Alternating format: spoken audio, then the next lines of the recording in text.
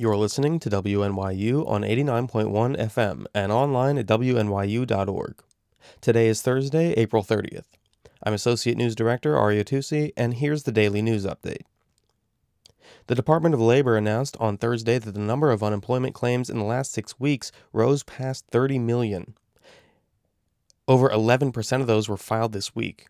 A recent study by the Economic Policy Institute found that roughly 50% more people may have qualified for benefits but didn't apply because they found the process too intimidating or faced external roadblocks.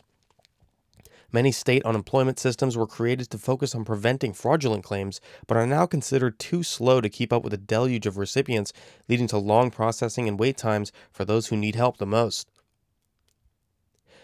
The New York City subway will be stopping for 4 hours every night to be disinfected.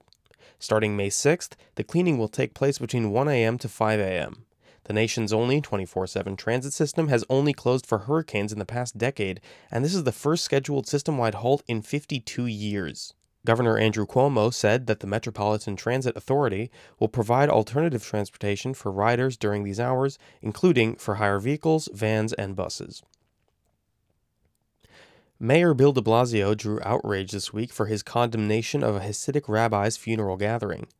To be clear, the mayor was warning residents that large gatherings are prohibited no matter their reason, but in his tweet on the subject, de Blasio singled out the Jewish community.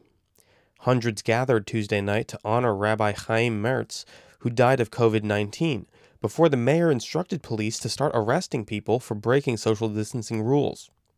De Blasio even showed up himself to, quote, ensure the crowd was dispersed. The NYPD reported no summonses or arrests from the funeral. Despite allegations that the mayor's office originally approved a permit for the event, a City Hall spokesperson said that that wasn't the case. Jewish community leaders and activists have united against de Blasio online, saying that blaming the entire Jewish community for the actions of an irresponsible few invites harmful stereotyping. That's it for today's news update, but you can always find more about campus and city news at nyulocal.com. As always, I'm Arya Tusi on WNYU FM. I'll see you on the other side of the tunes.